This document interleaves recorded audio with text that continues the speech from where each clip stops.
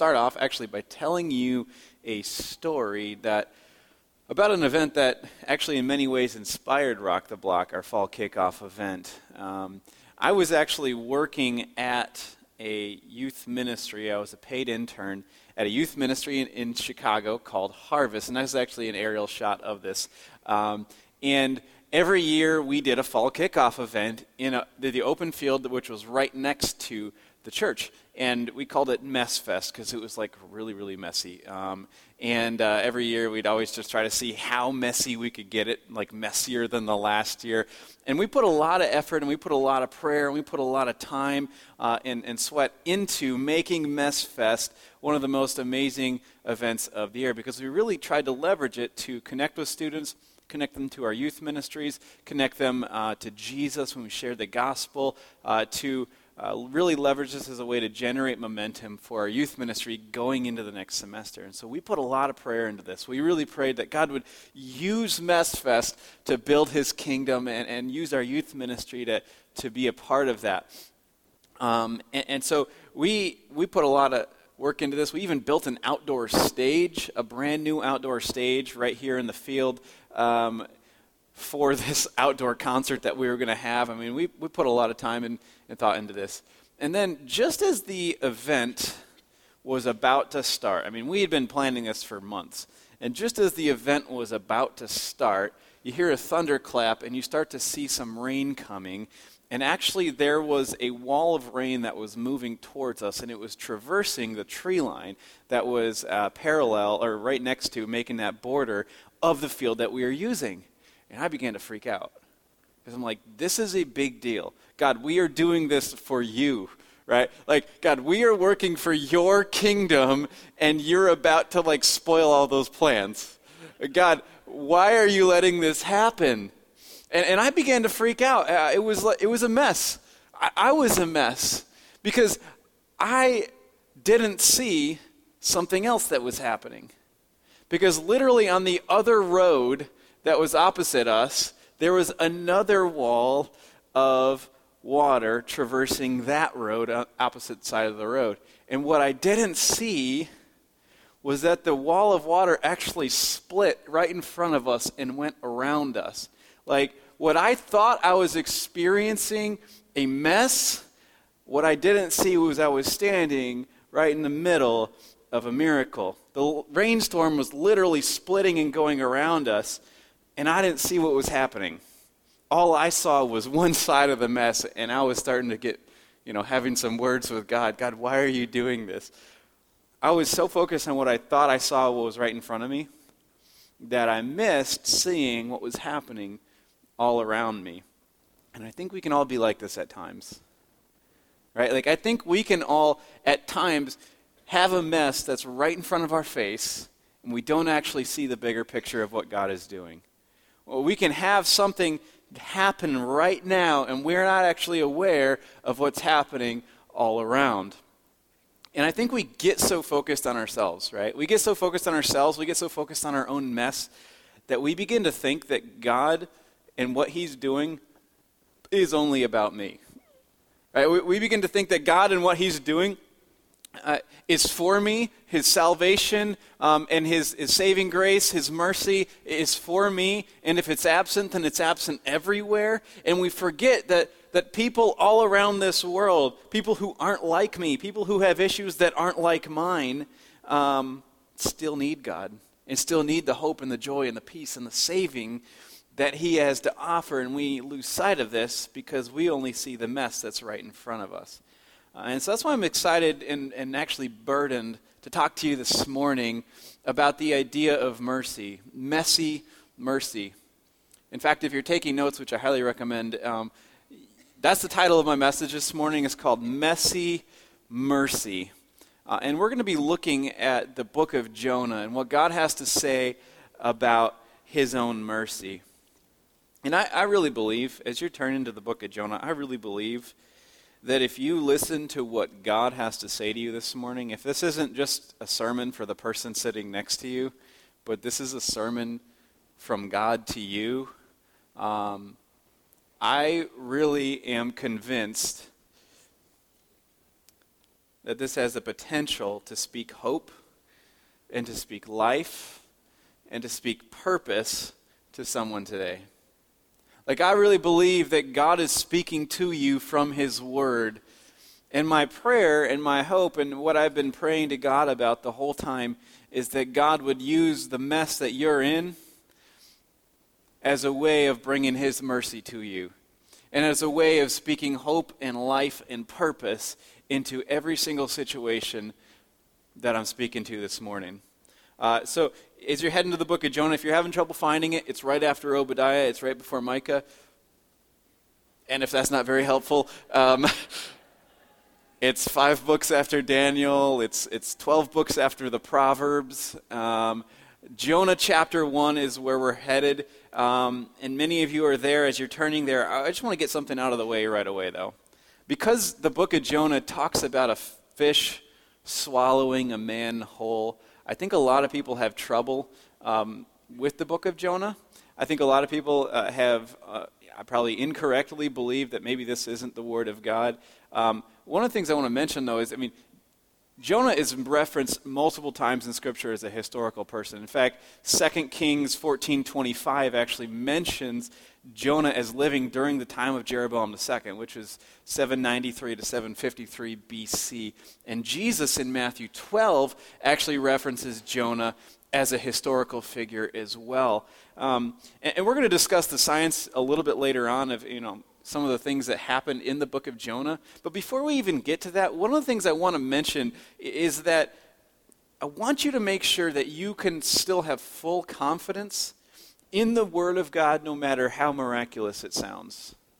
Because I don't know about you, but I am very pumped and excited and glad that our God is a God of miracles. Right? Like, I wake up every single morning because our God is a God of miracles who breathes new life into my lungs and breathes new life into my spirit. I have the hope of eternity because God will do the impossible someday to raise me up again. I serve and I worship the God of miracles, and it should come as no surprise that God's book describes how miraculously amazing God is. God is so much further beyond us, and so to recognize the fact that, God does some stuff in the book of Jonah that's straight up miraculous should cause us to worship. Now, unlike other prophetic books, actually the book of Jonah doesn't focus on the people that Jonah is going to. And it doesn't necessarily even focus on the message. Now, it certainly mentions that. But the book of Jonah actually is a case study on the prophet himself. Right? So you read the book of Obadiah, you read the book of Micah, you read the book of Amos, so on and so forth. Many of the other minor prophets, those often focus on the people that he's speaking to and in the message. But the book of Jonah actually focuses on the messenger. And it really, what it does in this small but significant prophetic book, it really brings to contrast the heart of Jonah and the heart of God. The book of Jonah puts Jonah's me-centered thinking in a stark contrast to God's merciful heart. Jonah's me-centered heart, God's merciful heart. And that is the big contrast that happens in the book of Jonah. Now, I'm going to be talking a lot about these two ideas of me-centeredness, or you could say pride, and the idea of mercy. So I really want you to know exactly what I'm talking about today, the operative definitions that I'm using, so we're kind of on the same page. When I talk about pride, I'm talking about the quality of having an excessively high opinion, like too high of an opinion of one's own importance or oneself. And I just get that straight out of the Oxford Dictionary. But pride, or you could say me-centeredness, that's what we're talking about. Having an opinion of yourself or your own importance that's way too high. Now, that's what we're looking at with Jonah. Now, I'm talking about mercy as well.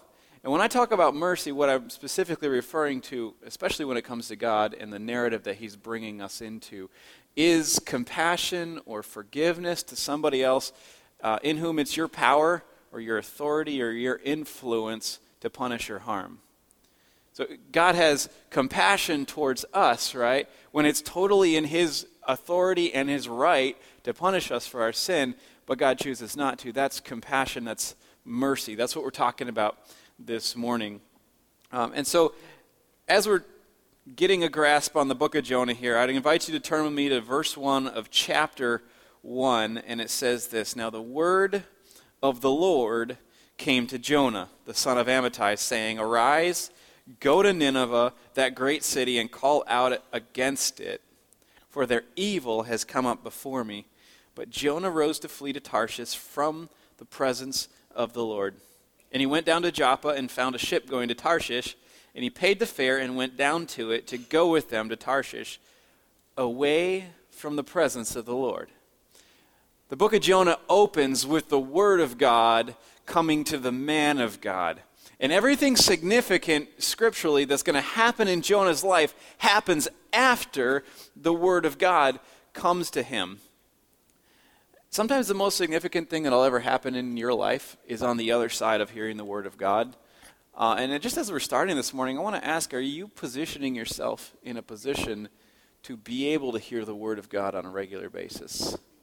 Some of the most significant things that are going to happen to you in your life are going to be on the other side of hearing the word of God. And that's what happens with Jonah. The significant things in this text that happen with Jonah are on the other side each time of the word of God coming to the man of God. And it happens 3 times. There's basically 3 major acts in the divine drama called the book of Jonah. And the first major act begins with the word of God comes to Jonah.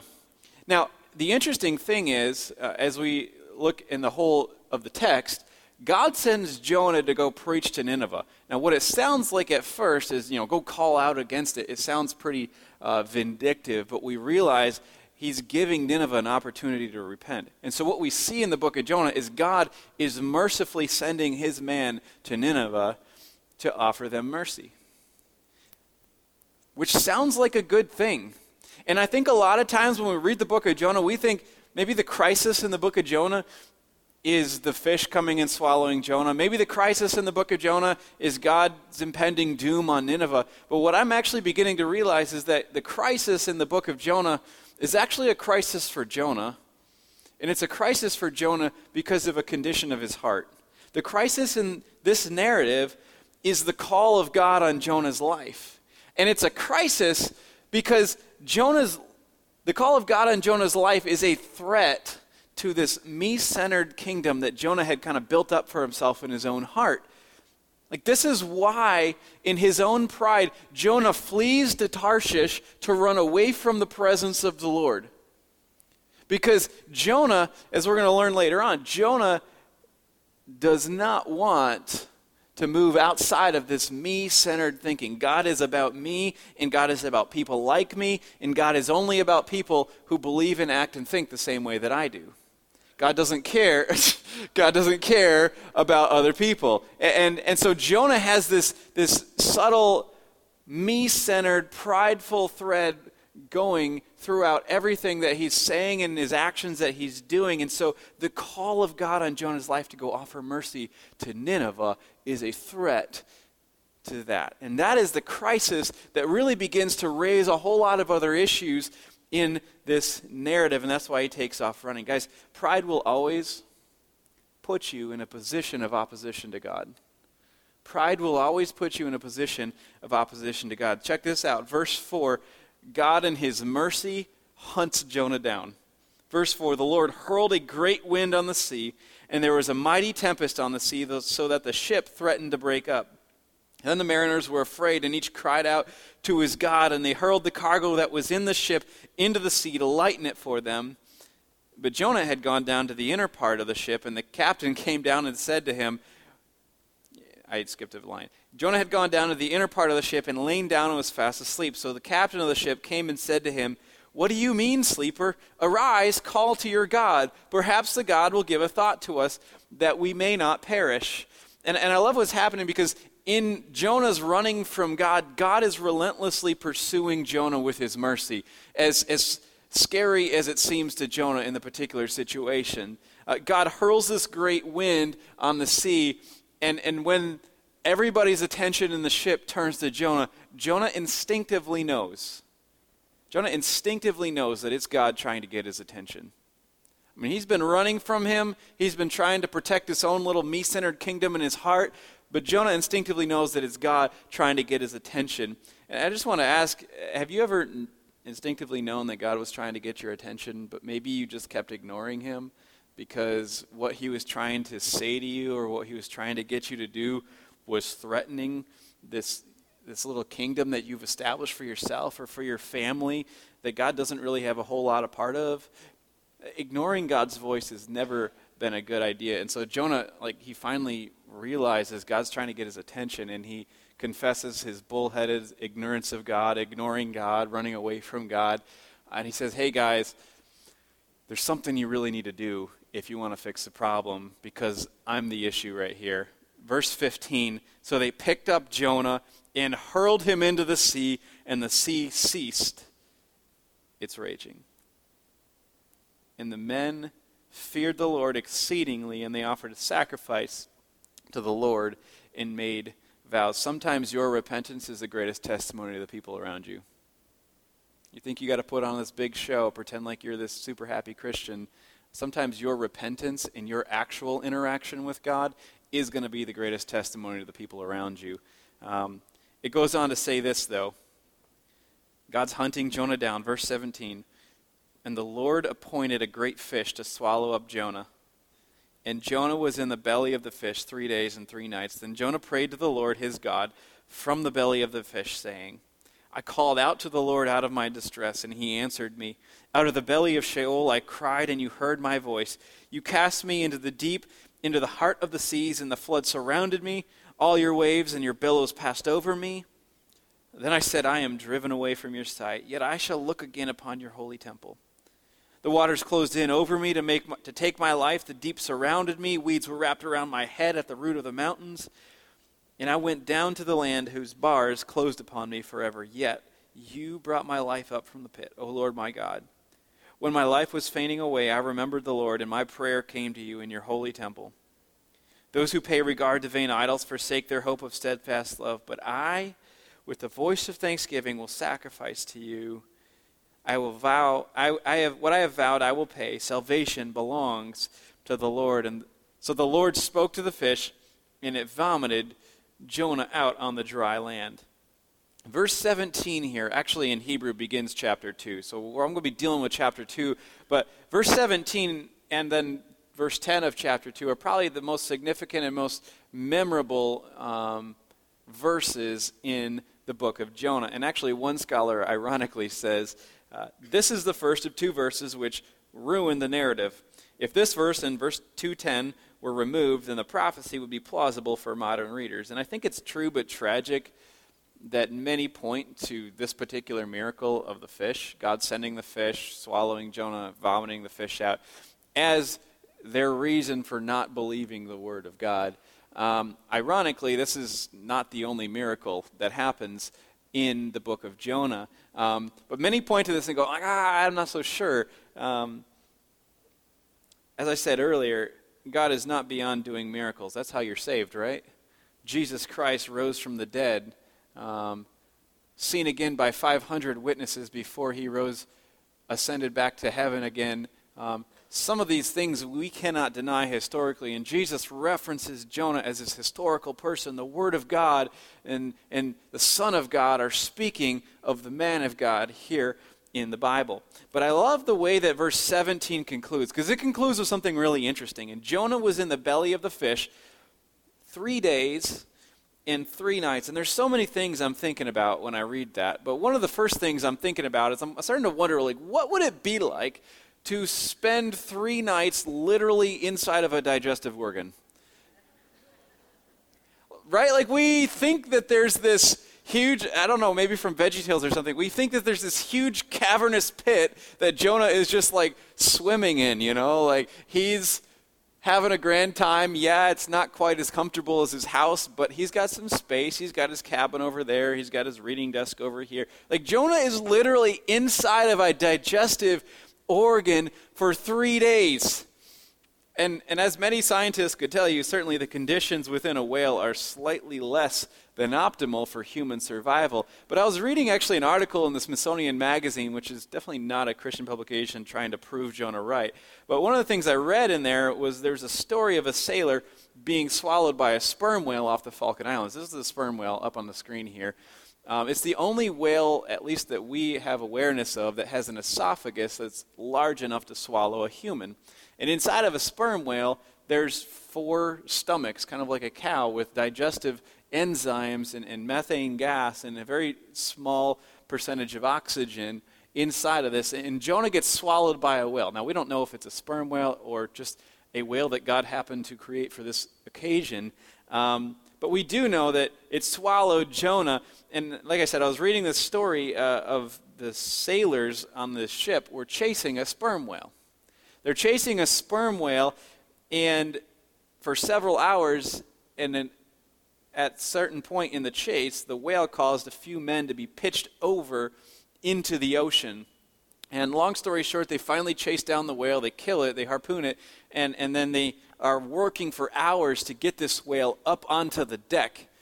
And then they've got hatchets, they've got axes, they've got knives, and they're cutting this whale open, taking the fat and putting it over here, taking the skin, the bones. And they finally get down to the organs, and they see the stomach is flailing.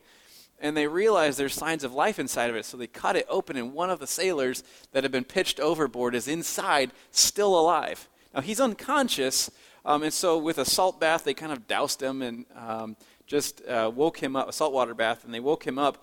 But the crazy thing is, because of the severe lack of oxygen and some of the digestive enzymes that were working on him, he was like almost pasty white coming out of this. And he had actually gone crazy. He was a raving lunatic, and it took weeks to kind of rehabilitate him back to his normal functions. This is not an enjoyable moment to be in for Jonah, and he's composing poetry. Like, if you read chapter 2, it's a poem. And Jonah is waxing poetic as this stomach is working on him. And I love, he gets to verse 9, what I have vowed I will pay, salvation belongs to the Lord. Guys, understand this. Jonah doesn't know he's coming out of this whale. Jonah is praising God for his salvation before it ever happens. And then something else happens, is that Jonah gets vomited, projectile vomited out onto the land. Does that sound comfortable at all? This hurt. God did this to Jonah. God was hunting Jonah down, and then in his mercy, God actually hurt Jonah. This is not comfortable to be in, and God brings salvation to Jonah through literal vomit. Guys, sometimes the mercy of God in your life is messier than you're praying for it to be. Sometimes the mercy and the grace of God is a bigger mess than you actually thought it was going to be. Now, there's a lot of reasons that this chapter for me is very significant, but I think the top of the list is that in Matthew chapter 12, verse 39, Jesus says this. Jesus answered, "An evil and adulterous generation seek for a sign, but no sign will be given to it except the sign of the prophet Jonah. For just as Jonah was 3 days and 3 nights in the belly of the great fish, so will the Son of Man be 3 days and 3 nights in the heart of the earth. And the men of Nineveh will rise up at the judgment with this generation and condemn it, for they repented at the preaching of Jonah. And behold, someone greater than Jonah is here." So according to the eternal reference of the eternal Word of God, Jonah is a picture of Jesus, our Messiah. In other words, the messiness of God's salvation for Jonah is descriptive of God's mercy and salvation that is available for the whole world. This is what Jesus is saying. Just like the same way that God made a mess of Jonah's life, in the same way, I'm going to die and I'm going to be raised again so I can offer new life to the whole world. Please don't miss this. Often, God's saving mercy in our lives is messier than we expect, but is precisely calculated for what we need. Don't go blaming God for ruining your life, for the mess that you're in. Let him use it as a sanctified classroom to teach you his ways. Sometimes God's mercy is messier than we expect it to be, but that doesn't mean he's moved on from you. Maybe in his mercy, he's trying to move you to the next level in your maturity. And we see that that's what's happening with Jonah here. Pick up with me in chapter 3, verse 1. The word of the Lord comes to Jonah the second time. Sound familiar? Saying, "Arise, go to Nineveh, the great city, and call out against it the message I tell you." Now, this is the second time that the word of God comes to the man of God. But this time, it's almost identical, but something's changed. Now, God hasn't changed. God's calling hasn't changed, but something has changed in Jonah. If you notice verse 3 in chapter 1, Jonah's response to this exact same call is very different. Jonah chapter 1 says, "But Jonah rose to flee to Tarshish from the presence of the Lord." Jonah chapter 3 verse 3 says, starts with the same thing. Jonah rose, something different happens. Jonah rose and went to Nineveh according to the word of the Lord. Chapter 1, Jonah rose to flee from the presence of the Lord. Chapter 3, Jonah rose and went according to the word of the Lord. Your obedience to the word of God, speaking to you in your life, is in direct correlation to your experience of the presence of God. Jonah rose and fled from the presence of the Lord. Jonah rose and went according to the word of the Lord. Jonah's response is very different in chapter 3. So Jonah rose, went to Nineveh according to the word of the Lord. Now check this out. Now Nineveh was a big city, long story short. And Jonah goes into it and starts calling out against it. And you almost get the feeling that Jonah isn't enjoying this now. Like, you're going to die! You're going to die! 40 more days and you're going to die! And I'll probably have pie while I sit in my pie in the sky high view of you. Like, Jonah's loving life, preaching against the city because, like, finally, God, you get it. Finally, God, you let me go and tell somebody else who's worse than me how bad they really are. And Jonah's loving this. But then something happens that Jonah wasn't predicting. They repent. Like, they hear this, and they're cut to the heart, and the Holy Spirit begins to work in their hearts, and they repent. Not only just the people who hear it, the entire country, the entire city repents. And verse 10 says, when God saw, chapter 3, verse 10, when God saw what they did, how they turned from their evil way, God relented of the disaster he said he would do to them, and he did not do it. Something to understand about the structure of this small narrative is that, like I said, there's 3 main acts, each of which begins with the word of God coming to the man of God. And each act plays a significant role in what God was wanting to do in his world and what God was wanting to do in his man, Jonah. The first 2 acts actually begin with the exact same phrase. The word of the Lord came to Jonah. And this implies that there's actually a literary structure being employed by the writer here, drawing a direct comparison or contrast between the 2 narratives that are going to follow. And the word of the Lord came to Jonah, and the word of the Lord came to Jonah. And something different happens in both of them.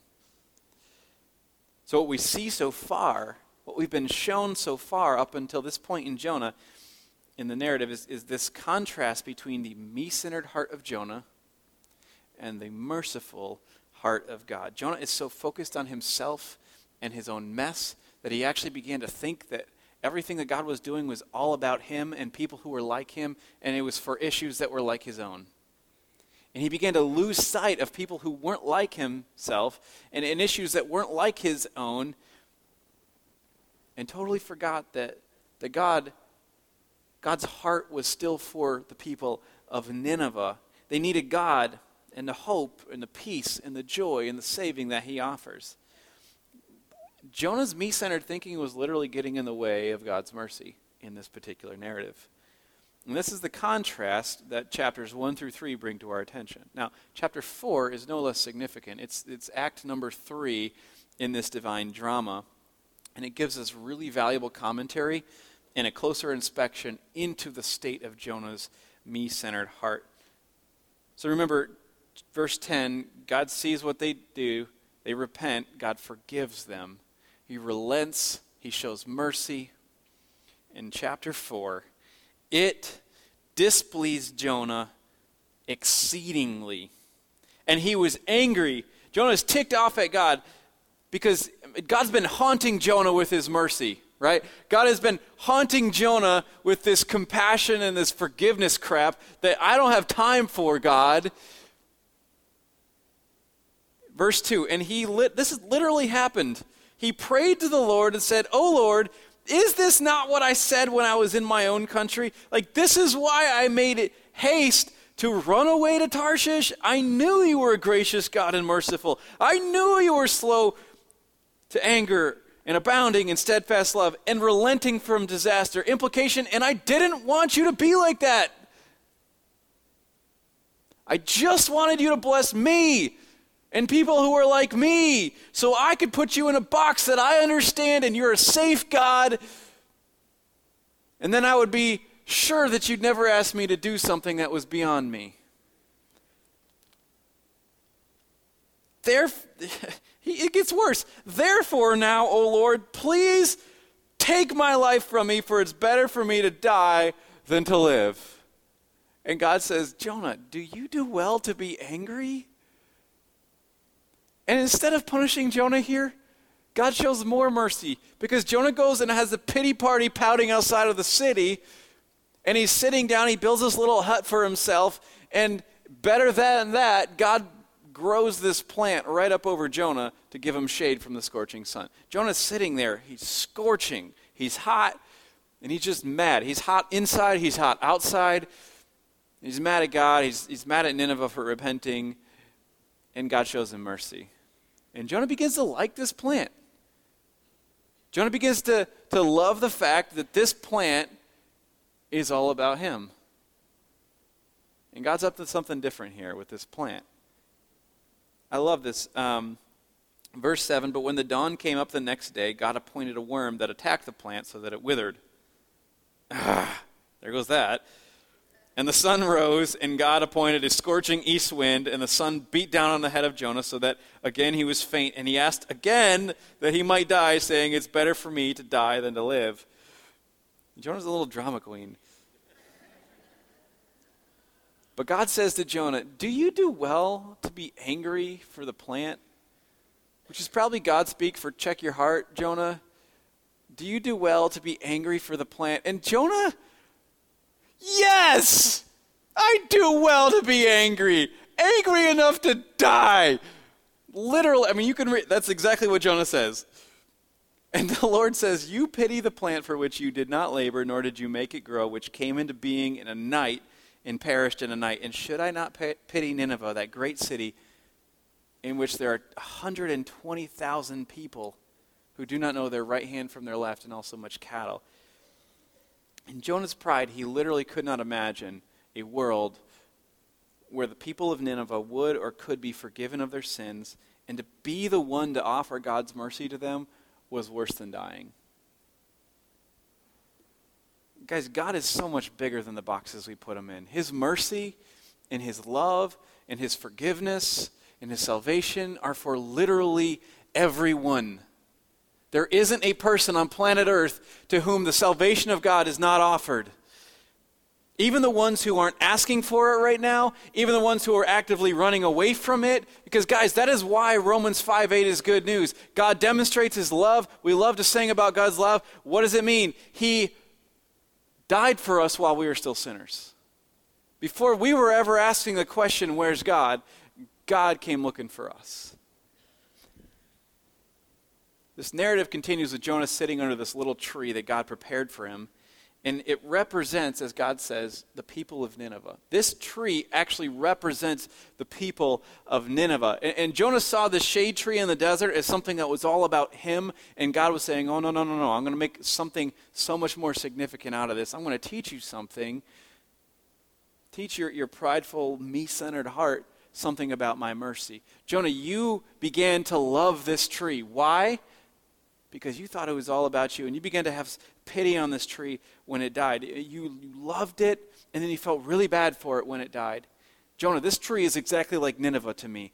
I love the people of Nineveh. I desire the people of Nineveh, and I would feel really, really bad for them if I had to punish them. Something that would have to happen if they never repented of their sins. Something that never would have happened if no one had ever gone to preach to them. Something that never would have happened, Jonah, if you hadn't obeyed the voice of the Lord.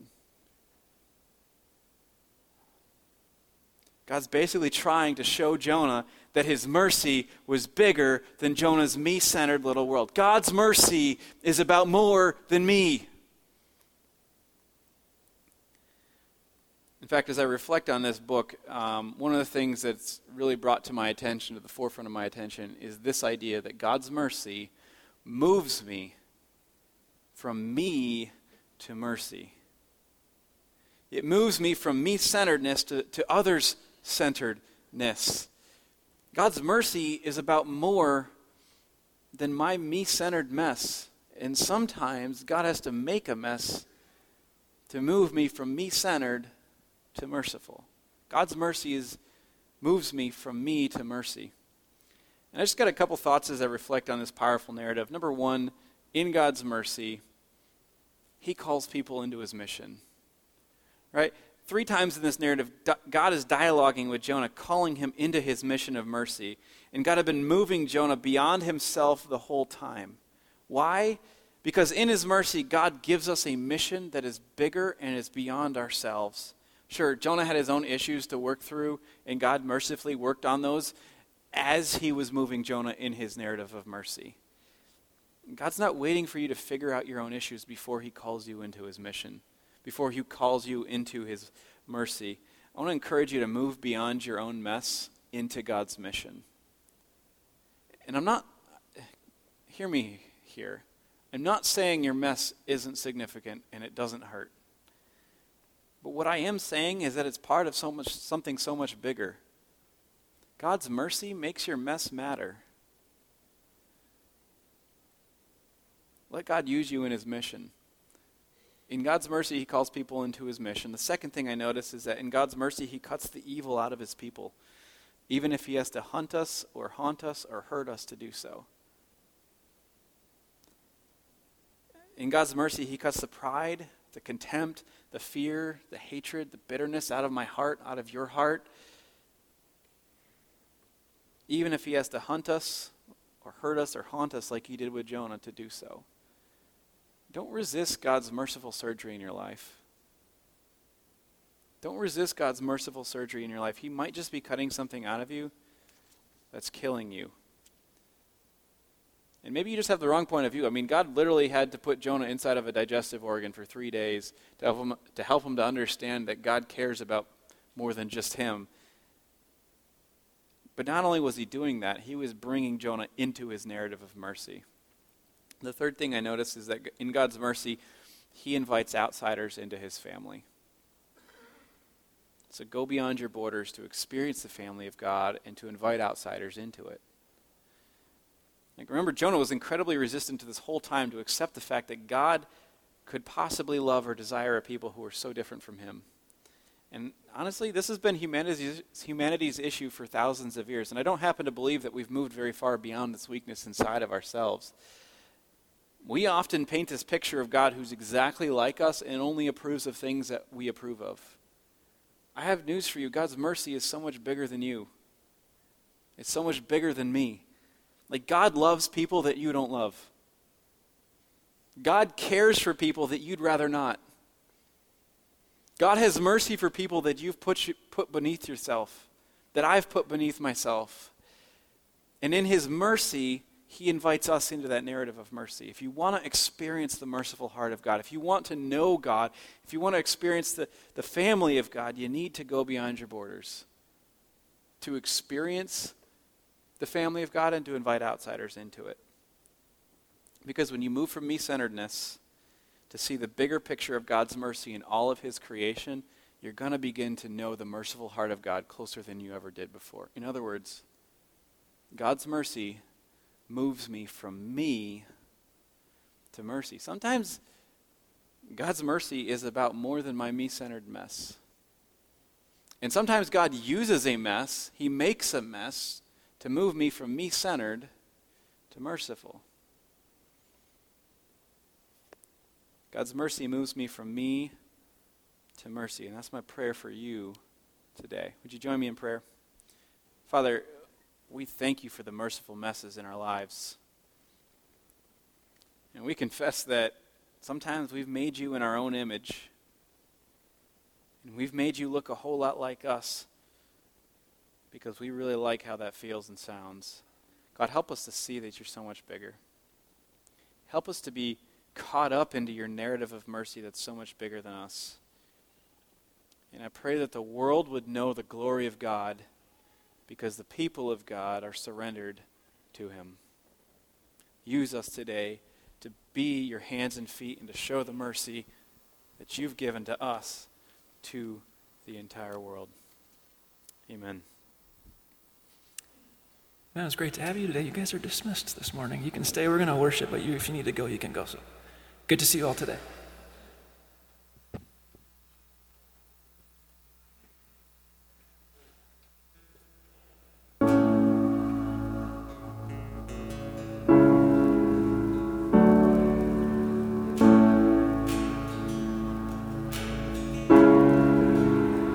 I cast my mind to Calvary, where Jesus bled.